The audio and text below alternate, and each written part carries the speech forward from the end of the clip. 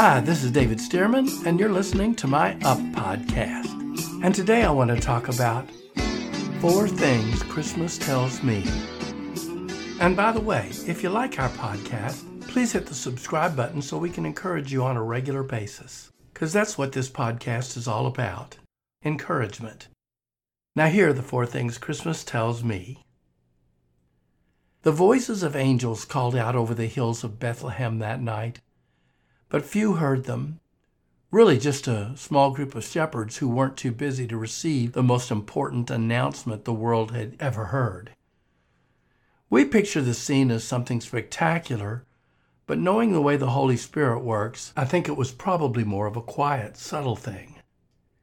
Nevertheless, Christmas speaks loudly to me of 4 principal revelations, and the angel's first soft message sweetly whispers the first.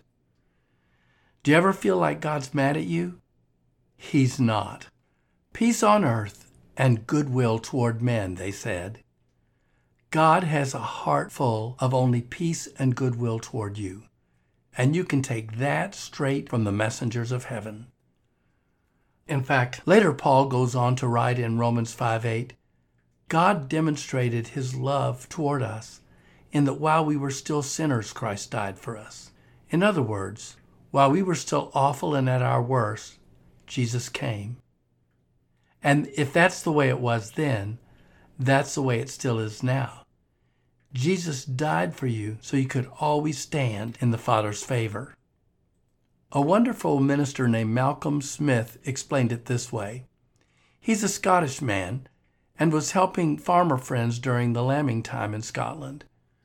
When this happens, it's late winter and the weather's really cold. What happened was that one of the ewe sheep died giving birth to a lamb that somehow survived. They took the newborn to another nursing sheep, but she rejected it because it didn't smell like her own baby. But about this time, another sheep on another hill gave birth to a dead lamb. And that's when the farmer got an idea.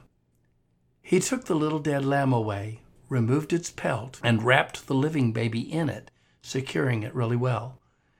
Then he took this little lamb back to the bereaved mother, and she nursed and adopted it since now it smelled like it was her very own. And that's exactly what God did in sending his own son to die for us on the cross.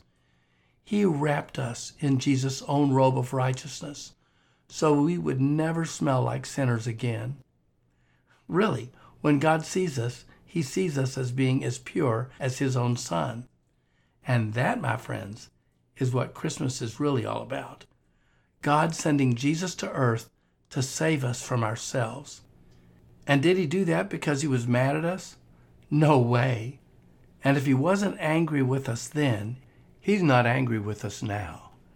No, God is not mad at you. As far as he's concerned, it's all peace and goodwill toward you. The second thing Christmas tells me is that I'm valuable. You may think you're nothing and nobody, but you're not.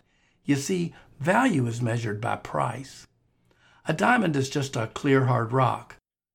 But people pay a lot for them, so they're considered, and indeed are, precious. By the way, I know a story that illustrates this one too. A couple centuries ago, an Australian cowboy found some strange round stones on his land. So he tucked some of them in his pocket and took them home, curious as to what they might be all about. Well, he cracked one open, and inside it was all pure opal, but not the soft pink opal that we usually see. No, these were sometimes black or bright blue, with beautiful vibrant flashes of green or red or yellow within. They were spectacular and gorgeous, not at all what you'd expect from an opal, and turned out to be so valuable that they set off something like the California gold rush we had here in the U.S. Today, they are still some of the most precious stones on earth. And that's like you. You may not feel like you or your life looks like much on the outside, but in God's eyes, you are worth the price of his own son. And that's why Jesus came to earth on that first Christmas. You are the pearl of great price that Jesus gave it all to buy. You are valuable. The third thing that Christmas tells me is that I'm loved. John 3:16 is a Christmas verse. Jesus quoted it to Nicodemus long before his crucifixion. God so loved the world that he gave his only Son that we would not perish but have everlasting life.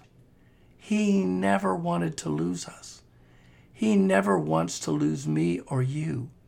He loves us so much that he wants to be with us forever and ever. So never ever feel that you are unloved. And this part is especially important. God not only loves the world, as in all of us, he also loves each of us. Remember the parable of the lost sheep? In Matthew 18, Jesus says that if a shepherd lost only one out of 100 sheep, he would leave all of the other 99 behind just to search high and low for that lost one. So the Son of Man, he said, came to seek and to save the lost. In other words, if you'd been the only sinner on earth, Jesus would still have come and done all he did just to save you. And the fourth thing Christmas tells me is that God would do anything for me. Seriously, literally.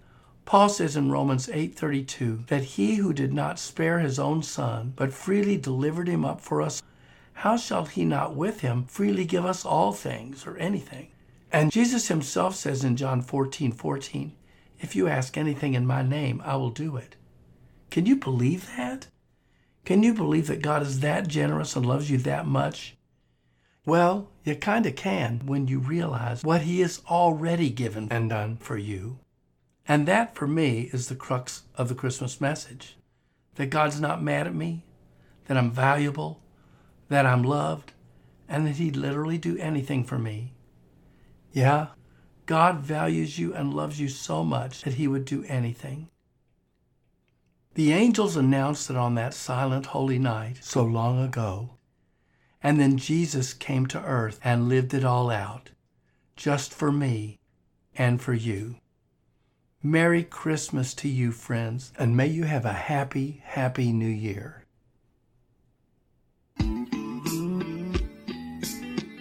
David Stearman Ministries is a missionary ministry.